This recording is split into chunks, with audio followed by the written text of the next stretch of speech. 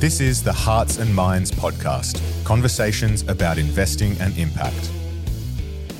Welcome to the Hearts and Minds podcast. I'm Maggie O'Neill, Head of Marketing and Operations. Thank you for joining us today. Hearts and Minds Investments is a unique ASX-listed investment company which has two objectives: to maximise long-term returns to shareholders while also providing vital financial support to leading medical research institutes. There are so many brilliant individuals that help us by donating their time, their expertise, and their intellectual property. In this podcast series, we are bringing you in on meaningful conversations on impact and investing to discover more about the incredible people in the Hearts and Minds ecosystem. Today, it's my pleasure to be joined by Chief Executive Officer Paul Rayson. Hi, Paul. Hi, Maggie. How are you today? I'm very well again. Excellent. Well, today we're speaking with a very impressive scientist based in Perth out of the Perkins Institute of Medical Research, Associate Professor Gina Ravenscroft. Paul, it was a really interesting conversation on rare genetic diseases this time. Tell us more. Yeah, I really enjoyed this conversation with Gina. You know, she is researching in the area of genetics and finding, the genetic cause of rare diseases that really affect babies and children in a severe way. And she's had some success finding the gene responsible and finding, either screening for it or a cure, which is pretty amazing stuff. And her stories around collaboration around the world are really eye-opening. So it was a great conversation. Yeah, that was one of my favourite threads, is that international collaboration. Alrighty, let's dive in. Hi, I'm Paul Rayson, your host for this conversation. Today, I'm joined by Associate Professor Gina Ravenscroft. Gina is an Associate Professor in Neurogenetics at the Perkins Institute of Medical Research in Perth. Her research interests are in rare genetic diseases, with a particular focus on neurogenetic diseases in babies and children. Gina and her team have identified more than 20 novel human disease genes in recent years. Gina is recognised as a world leader in fetal akinesia and congenital myopathies. In 2016, she was named Young Myologist of the Year, and in the same year, she was named an Australian Institute of Policy and Science Young Tall Poppy. In 2021, she was named Business News Entrepreneur of the Year and was one of the 40 under 40 recipients. Gina received her PhD in 2009 from the University of Western Australia. In 2011, she was awarded a National Health and Medical Research Council Early Career Fellowship, and in 2016, a Career Development Fellow. She currently holds an Emerging Leadership Fellow and is also the Honorary Patricia Kalis Fellow. Gina, welcome. It's great to have you as a guest of Hearts and Minds. Thank you. It's quite a set of achievements in a relatively short period of time. Your area of specialty is rare diseases and studying genetics to hopefully provide answers for children and families that suffer from these often severe conditions. I suppose firstly I wonder what led you to this. Was there a moment in your childhood or your school, or was it just a growing curiosity over time? Yes, I guess thinking back, I probably had two really key influences. One was my dad, who loves and still loves science and maths. And I guess at school, I was always the kid whose science project, actually worked, and everything had to be bigger than Ben-Hur. And mine was the only hot air balloon that, actually flew and had to be retrieved from the neighbouring suburb type thing. So I really had a love of science from an early age. And then in high school, I grew up in Cape Town in South Africa, and I had a really influential biology teacher who I'm still friends with, who took us out into the field, and we collected the protea flower heads and then worked out which insects were drawn to which proteas and what type of sugars were in those proteas, and whether I can't remember the outcome, but I remember being really struck by the ability to study the natural world and collect data and understand the world by sort of scientific inquiry. And so we were trying to work out whether insects were attracted to the shape of the flower head or whether it was the sugars that were within specific types of protea that attracted the insects. And so from that, those two people were really influential in my life and led me to study science. And I also had a really strong interest in medicine and helping people and babies in particular.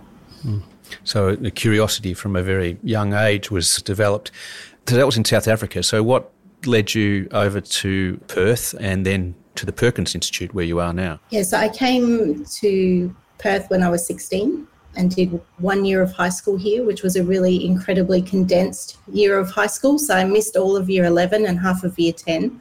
And so that was an, incredibly stressful time trying to cram study into 1 year and learn a whole new curriculum. And then I went from school to UWA for an undergraduate degree, and there I majored in physiology. And physiology is the study of the body and how our systems work, and it was really this intersection of kind of physics and biology that really interested me. And I had some great mentors there in the teaching faculty that, again, there were field trips that I went out on, measuring temperature in kangaroos, for example, and all sorts of interesting, and ostriches, and all sorts of kind of field work that really led me to be interested in research. And so that then led me to thinking, well, after I finish my degree, what do I want to do next? And I wasn't quite finished with study. And I guess being a researcher, you never are finished with studying. And so that's one of the great things with being in research, is that you're always studying and discovering new things. And so in my honours year at UWA, I was then looking at where I might want to go and do a PhD, and then stumbled across Professor Nigel Lang. And I was really drawn to his work identifying disease genes in patients and families with muscle diseases, and also work trying to understand those diseases through study of animal models and cell culture models, for example. And so I then reached out to him and joined him for a PhD. And I think I was really drawn also to the work because I could see how immediately impactful it was for families. Some people can spend 30 years in the lab and not necessarily have an impact on human health, whereas we really are providing answers to patients without a genetic diagnosis. They don't know what the disease is, who else in the family might be affected, and what their prognosis is. And so it's really rewarding to be able to help families in that way. Yeah. And Professor Nigel Lang, he's well known in the genetics area, but is that rare genetics specifically, or is that's a sort of a subcategory that you wanted to deal with? Yeah, so Nigel has a track record in genetics of neuromuscular diseases, and one of the reasons Australia and Perth is a great place to study genetics is people come here and have large families and don't leave. And so we have these amazing families that we can use to map the genetics and pinpoint the genetic cause of disease. So the very first gene identified for motor neuron disease was discovered here in Perth because a sailor came here in the late 1800s and had 3 wives and 17 children, and he carried a mutation that caused motor neuron disease. Wow. And so there's now over 500 people in that pedigree that we know about. No, I didn't know that about Perth. I imagine with rare genetic diseases, there's hundreds of them, and I suppose most unknown and incurable. But how do we think about rare genetic diseases? Are they categorised? Are they grouped? And what are the high-level stats here in Australia? Yeah, so there's over 7,000 different rare diseases. Over 80% are thought to be genetic, and collectively they affect 1 in 17 individuals. So there's over 2 million people in Australia affected by a rare disease. They disproportionately affect babies and young children. So a third of individuals with a rare disease won't see their 5th birthday. So there's this huge burden, emotional burden, social burden, health costs associated with these rare diseases, especially in the paediatric population. Oh, so there's lots of upside. And what are a couple of examples of genetic diseases that we may be familiar with, and describe what is a typical impact on children and families? Yes, some of the ones that people may be more familiar with include cystic fibrosis. And cystic fibrosis is a relatively common, although it's still a rare disease, because 1 in 22 individuals carry the cystic fibrosis mutation.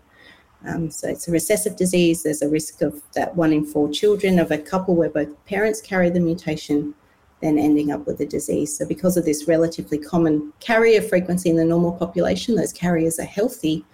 Cystic fibrosis is one of the more common rare diseases.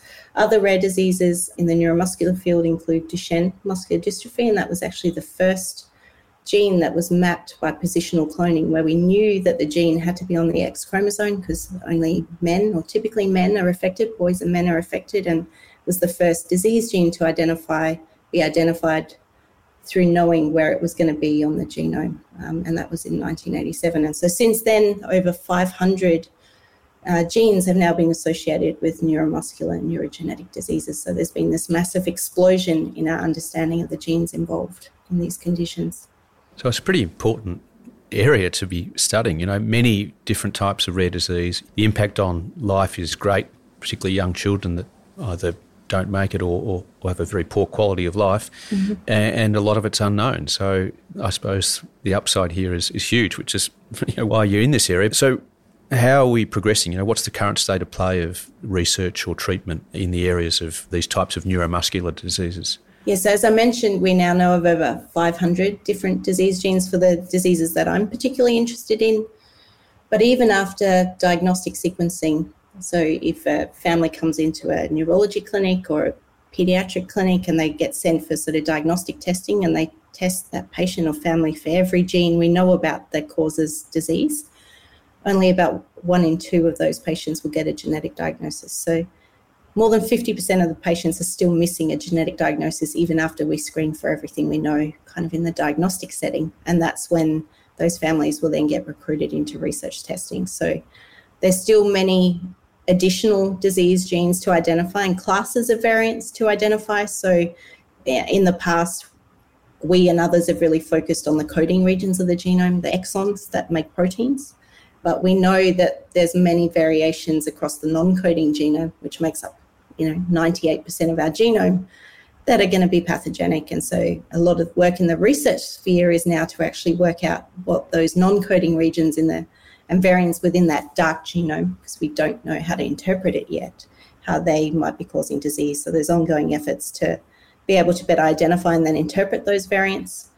There's also work to better understand what we call variants of unknown significance. So many patients probably have mutations in genes we know about already, but we don't have enough information about how that precise change might cause disease. And so we can't definitively say that that gene is pathogenic. And so many groups around the world are setting up to do saturational mutagenesis, where they'll make every possible mutation in a given gene and then work out which of those thousands of changes are going to be pathogenic and which ones aren't, so that when a lab somewhere in the world identifies a variant in a patient, they can better say whether that variant is causative of disease or whether it's just a benign polymorphism. So we all have thousands of variants in our genome, and many of them will be unique to us. And we don't know which of those are going to be pathogenic or not necessarily. So there's a lot of work to do to sort all of that out. And then in the treatment space, I recently returned from a conference in the US, and 10 or so years ago when I was going to these conferences, there wasn't much in the way of treatments, but there's now a whole heap of pharmaceutical companies in the industry. There's clinical trials for a range of neuromuscular diseases that are ongoing, and there's now FDA-approved gene therapies for Duchenne muscular dystrophy and spinal muscular atrophy, another one of these very severe neuromuscular diseases in children. And the therapy for DMD that's approved is the first FDA-approved drug for Duchenne muscular dystrophy, the most common muscular dystrophy in children, was actually developed here in Perth by Professor Steve Wilton and Sue Fletcher. So Perth has a really strong history of excellence in neuromuscular disease research that perhaps people across Australia may not be aware of. So it sounds like needle in a haystack stuff, but I suppose it's a bit more targeted, even though there's 20,000 genes or 3 billion variants or something. I won't have those numbers right, but there must be a process that's more than needle in a haystack. And when you do find the gene, which is an amazing thing, and I know you've done that, what can you do with that? Screening, or can you fix the gene? Yeah, so usually we used to do exome sequencing where we sequence the coding region of the genome. Now we just go straight to whole genome sequencing, and the first whole genome sequence was the Human Genome Project and cost billions of dollars and took a really long time, and hundreds of scientists working on that. But we can now do a whole genome in a family or a patient in a couple of days and have the data to analyse. So we're doing that, sending off 100 patient samples every couple of months. So the pace of discovery and the pace at which the sequencing costs have come down to enable that has been staggering.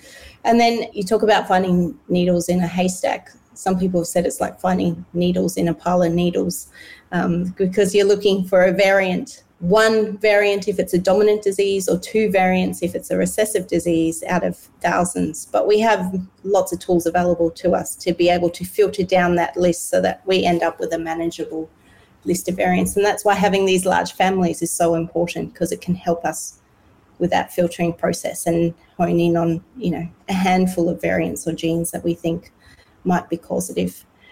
And then we work with people around the world who are also interested in rare diseases. So there's lots of other groups like ours who are working on other families, and we contact them all the time. So there's these matchmaking platforms where sort of like eHarmony for geneticists, where we put in our gene of interest and the clinical features in the family, and we get an email saying you've been matched with this group in Paris or this group in London or this group in Japan, and we email them, and many times they also have a patient or a family with the same disease and variants in that same gene. And that's part of the validation, is how do you know that that gene is causative of that phenotype, is to then identify it in someone unrelated who has the same disease. So it sort of supports the original discovery. And then we'll do assays in the lab to sort of validate, depending on what the gene or the protein it encodes does, develop assays in the lab to actually prove that that variant is pathogenic, that it's changing something in the way that that gene and protein behaves to cause disease. Now, there have been successes and there have been, breakthroughs, and I understand you were part of the global team involved in identifying the genetic mutation that caused a late onset muscle weakening disease called, and I'll get this right, myoglobinopathy. So can you tell us what myoglobinopathy is, and how did the team find the responsible gene? Yeah, so this started with, we have a really long-standing collaboration with some really wonderful neurologists and pathologists in Spain. And this particular pathologist and neurologist in Spain, Montse Olive, she is in this unique position where she actually sees patients and she also studies the muscle biopsy, whereas often someone is either a neurologist or a pathologist. So she gets to see the patients at two levels, one sitting at her desk in the clinic and one looking at their muscle down the microscope. And she'd seen this patient with this unusual sort of clinical presentation. They had this sort of adult onset muscle weakness. They also had their heart muscle was also affected, the heart's muscle. And she looked down the microscope and saw these really unusual inclusions in the muscle she'd never seen before. And often when you're doing pathology, you have to stain the tissue to be able to see the features. But she could see these aggregates even in unstained muscle. Anyway, fast forward 10 years, and she then sees another patient comes to her clinic, same clinical presentation, and she looks down the microscope and sees these same aggregates. And the only time she'd ever seen them before was 10 years prior. So she said, they have to have the same disease. And this is where sort of really good phenotyping or really good characterization of the disease can be really important. So Montse then sent us DNA from these two families, and we did the exome sequencing. And these two unrelated patients had the exact same mutation in this gene, myoglobin. And myoglobin is the gene that produces a protein in muscle that helps the muscle bind oxygen. And so that's the protein that gives muscle its red color. And it's these aggregates of myoglobin and the iron that it binds to that could be seen in down the microscope. And then Montse, we reached out to our colleagues in Europe who are also pathologists, and they had other cases with this particular pathology and sent us DNA for those cases. And I think we ended up with about 8 unrelated patients through families through Europe, all with the same really striking, presentation and the exact same mutation in the myoglobin gene. All the families were unrelated, and we showed through genetic studies that it wasn't just a founder mutation that had arisen hundreds of years ago, and that these patients hadn't all originated from some common ancestor, that this same mutation had arisen independently in these families. And since our study, groups in South America and in Japan have found the exact same mutation in their population. So it's incredible how one change of one amino acid in this particular protein causes such a striking muscle disease. And it'd be really interesting to see in future if other mutations in that gene also cause disease, or whether there's something really unique about that particular position in that particular gene. We don't know yet. That's amazing. It's a good thing she didn't lose the file from 10 years ago. And she remembered. Right. Yeah. Yeah, that is unbelievable, and a great example of this is a global journey that you're on, and rare diseases by definition are rare. So, the research you do often does involve studying large number of cases across the world. So collaboration, as you've sort of just described, is necessary. Mm-hmm. So you've talked a bit about it, but is there another example of how researchers work, across the world in this collaborative way? Yeah, so probably one of my favourite examples was when we identified a new gene for Nemaline myopathy. So NEMA is the Greek word for rod or thread-like, and this is a disease that's characterised by these rod or thread-like inclusions in the muscle biopsy. And we had a baby here in the NICU in Perth with this very severe form of congenital myopathy. So congenital myopathy just means a muscle disease present at birth. And he unfortunately passed away when he was 5 days old. But at the same time that this little baby was in NICU, we received samples from 2 siblings in Turkey who also had this very severe form of Nemaline myopathy. They'd also passed away. And so these particular aggregates looked a little bit different in these 2 families compared to other forms of Nemaline myopathy. And we thought, well, maybe this is a different type of Nemaline myopathy. And it just happened that as these samples came in, we were gearing up to do this next generation sequencing in Perth. So we had the machine and the prices had come down that we could actually afford to now do sort of genome-wide sequencing in rare disease patients. And we sent these samples off. So these 3 DNA from these 3 babies were one of the very first runs of the sequencing facility here in Perth. And we got the data back, and the West Australian baby had 2 different mutations in this gene, CAL-HL40. And both the Turkish sibs, so the Turkish siblings were from a consanguineous family, so the parents were related. And so both these siblings had a different mutation in this same gene that we identified in the Perth baby, and that was homozygous. So they had 2 copies of the same mutation because the parents are related. Each parent had the same variant. So we now have 3 different mutations in this gene in these 2 families. And very quickly, we contacted our Nemaline myopathy family around the world who'd been collecting these Nemaline myopathy cases.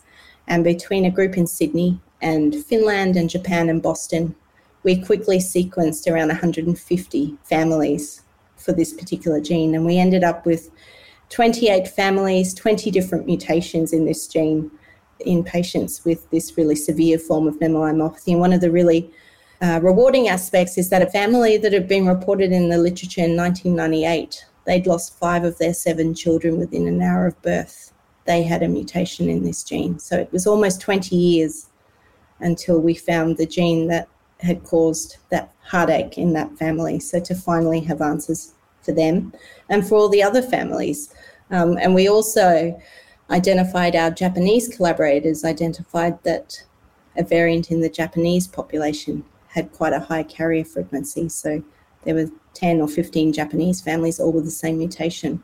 And because Japan's an island, they have these founder effects. And so 1 in 500 people in Japan carry this particular mutation. And at the time we made the discovery, you go to the literature, try and see what the gene does. Is it expressed in muscle? Is this a good candidate? We went to PubMed, which is where we go to look up the scientific literature, typed in the gene, and we got 0 entries returned. So there was absolutely nothing known about this particular gene and protein when we identified it. And we then also collaborated with Professor Rob Bryson Richardson at Monash, who makes zebrafish models. And he made a zebrafish model where he knocked out this gene and basically showed that the fish had a very severe myopathic phenotype. So the fish basically didn't swim. So it's really easy to study muscle diseases in fish because, you can assess their movement with just really simple swimming assays. And so that really proved to us that this gene was really critical to muscle function and muscle development. It is wonderful that people working together on these things to, help humanity more broadly. Yeah, I think, and also I've been really kind of struck every time we find a candidate, you go to the literature and you might find someone who's the world expert on that particular gene. They may have been studying it for 20 years. And I guess it's not so surprising, but initially I was struck by how kind of willing and keen people are to help and to contribute. And I guess if you've been studying a particular gene or protein for 20 years and suddenly someone says to you, we have a human model of the gene that you've been studying, your entire career is based on. I think from their point of view, they're also really, interested and keen to help and contribute. And it sort of comes full circle to end up with the human model of diseases and genes and proteins that people have dedicated their lives to. Oh, that's really cool. And I suppose once you find the gene, you can screen for it or hopefully, get a cure. But you were also involved in Mackenzie's mission, and Mackenzie's mission looked at the potential for establishing free reproductive genetic screening for all couples in Australia. So give us a bit of background about Mackenzie's mission and, what's the latest on the availability of genetic screening for these severe conditions? Yeah, so Mackenzie's mission was a research project named after baby Mackenzie, who died from spinal muscular atrophy, and her parents, Rachel and Johnny Casella, really advocated really strongly for reproductive carrier screening. So can we identify individuals that carry mutations that cause recessive disease in children before they have an affected child? Should have been possible to tell Rachel and Johnny that they were carriers of SMA before baby Mackenzie was born. And so this carrier screening project that was co-led from Perth and Melbourne and Sydney screened over 9,000 couples for around 1,300 recessive conditions in children. So that was a huge feat to screen so many couples. Most of the project happened during COVID. So it ran during COVID to recruit all those couples and then for the labs to screen all of those couples for on gene panels or with exomes for variants in those genes and report them back. And we were quite surprised that around 1 in 50 couples is actually at risk of having a child with one of these rare, severe conditions of childhood. So it's pretty high if you think about it. We all probably have 50 friends. One of those couples could be a carrier for one of these conditions. And the great thing about screening is that they can know before they start a family and decide if they want to have IVF or prenatal genetic diagnosis. So that's what Mackenzie's mission is about. And currently, as of the 1st of November, a 3-gene test. So for the 3 most common of those diseases, cystic fibrosis, which I've mentioned already, Fragile X, and SMA, will be offered to Australian couples and will be Medicare rebated. So everyone should have access to that and it won't cost them anything. So at least those 3 common diseases will be covered from the 1st of November. In the meantime, the government and researchers and clinicians and patient advocate groups are all working together to work out how we can bring this expanded carrier screening program to Australians. That'll take a bit more time. And we still think that's really important to do because even though the 3 common ones are covered, actually 80% of the couples that Mackenzie's mission detected as being at risk of having a child with one of these conditions didn't have mutations in one of those 3 most common genes. So collectively, the other 1,000 or so conditions, make up 80% of those at-risk couples. So it's really important that we still work towards expanded carrier screening as well. Yeah, it seems like a no-brainer. If it affects 1 in 50 and the impact on the child, the family, the health system, the broader economy, and with the cost of genetic screening coming down, then this is something we should be doing. Yeah, and we do it for Down syndrome already, and that's around 1 in 800, I think. So collectively, this is much more common than Down syndrome.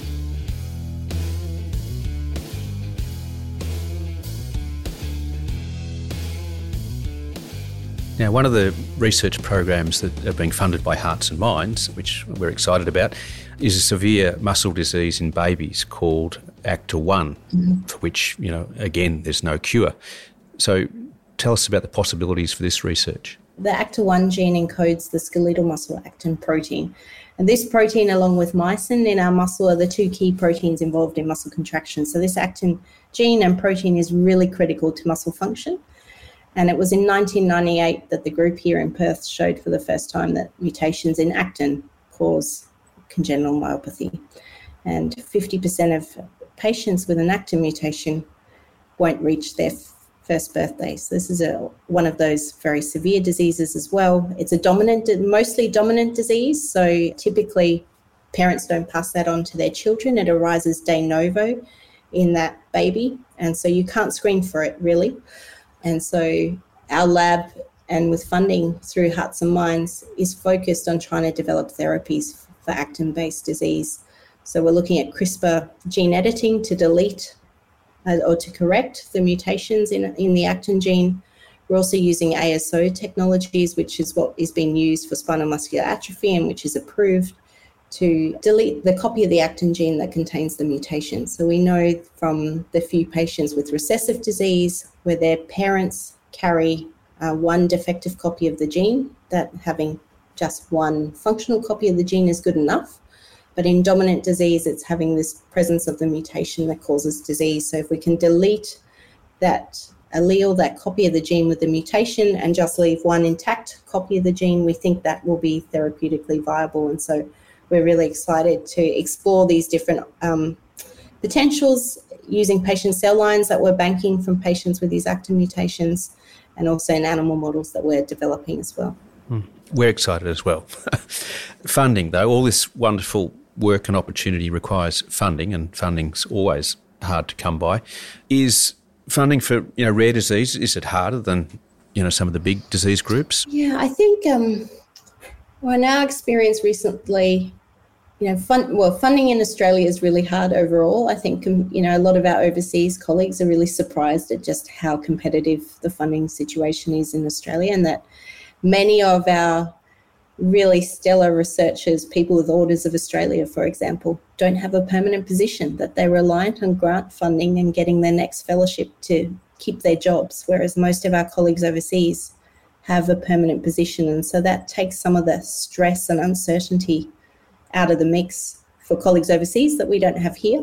We've been relatively successful with getting funding for the genetic side of things, for the diagnostic side of things. There's a really golden age in genomics, and we can see the benefits of genetic screening and testing. So funding for that side of thing has been reasonably good for us, especially with the MRFF having this Genomics Health Futures Mission Fund. But getting funding for more basic science to explore therapies, especially for rare diseases, is really difficult. And that work takes time. You can't, the impacts aren't immediate, and it's difficult to get the publications in a timely manner for some of this more longer term work in looking at therapies for diseases. And so that's where support from philanthropists and Hearts and Minds is really important, because it gives us some security around that aspect of our work that we just couldn't fund any other way.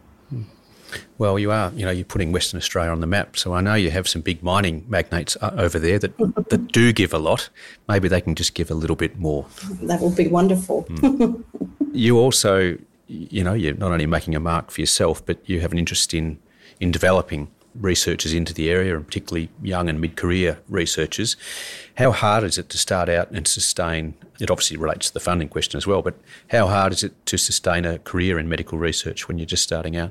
Yeah, so as a mid-career researcher now, I'm really passionate about supporting other early and mid-career researchers. I have benefited from extraordinary mentorship with Nigel Lang, and in general, it's possible to get funding when you're quite junior. So to get a year or two's funding straight out of your PhD is perhaps not so competitive or less competitive. But then we often talk of this valley of death, that sort of few years out from your PhD all the way till you're about 50, it can be really hard to get funding, this kind of state. And this is a stage of life where people are having kids and wanting to buy houses and things. So to have this real instability at that time of your life is really difficult. And there's data from the NHMRC, for example, that I think the average age at which someone gets their first sort of big project grant as CIA, as the main investigator, is 48. So if you have to wait until you're 48 to have, and then that's funding for 3 to 5 years. So it's really hard, and that's why I'm really passionate about trying to encourage funding bodies and philanthropists and whoever will listen, that we need to better support early and mid-career researchers so that we don't lose the next generation of research leaders, the incredible directors of institutes and professors and people with Orders of Australia. They're going to retire, and we need to make sure we have really smart, dedicated people coming through the pipeline to take over and keep our country clever. And you're a great example of that. You've already achieved a lot. You've won lots of awards. How do you feel? You must feel proud. Oh, go on. Yeah, I guess I am. But I don't know. Science is really a team. Sometimes I wish some of the awards and prizes were more team-based, right? The best research group rather than the best individual, because really, as we've talked about today, much of research is so highly collaborative, and so it's not just down to one person. There's massive teams of people that work together to make these discoveries. And so while I'm really proud, I'm also really proud of the team and the incredible colleagues that I get to work with. And I feel very privileged to be able to do the work that I get to do and to collaborate with wonderful, smart, kind people across Australia and around the world. And at the end of the day, we're all working to improve the lives of patients and families affected by these rare diseases.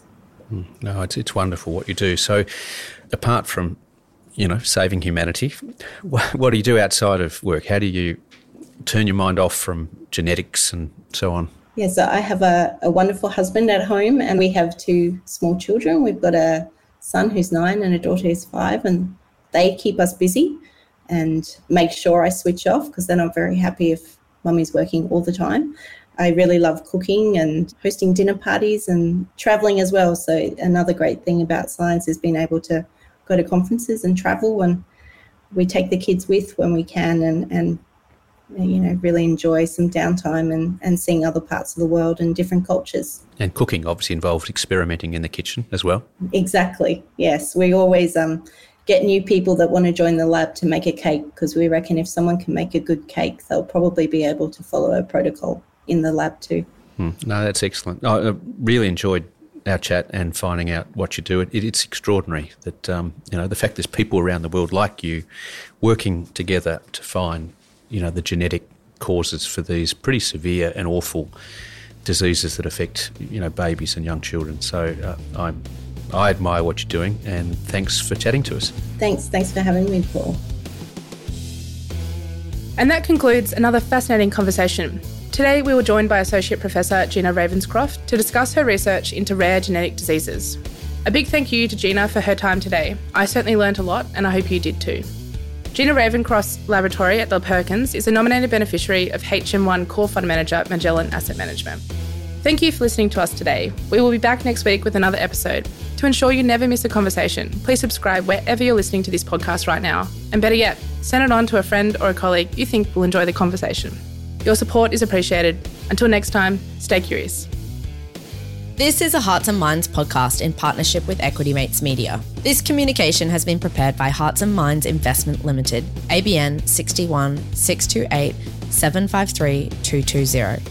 In preparing this publication, the investment objectives, financial situation, or particular needs of an individual have not been considered.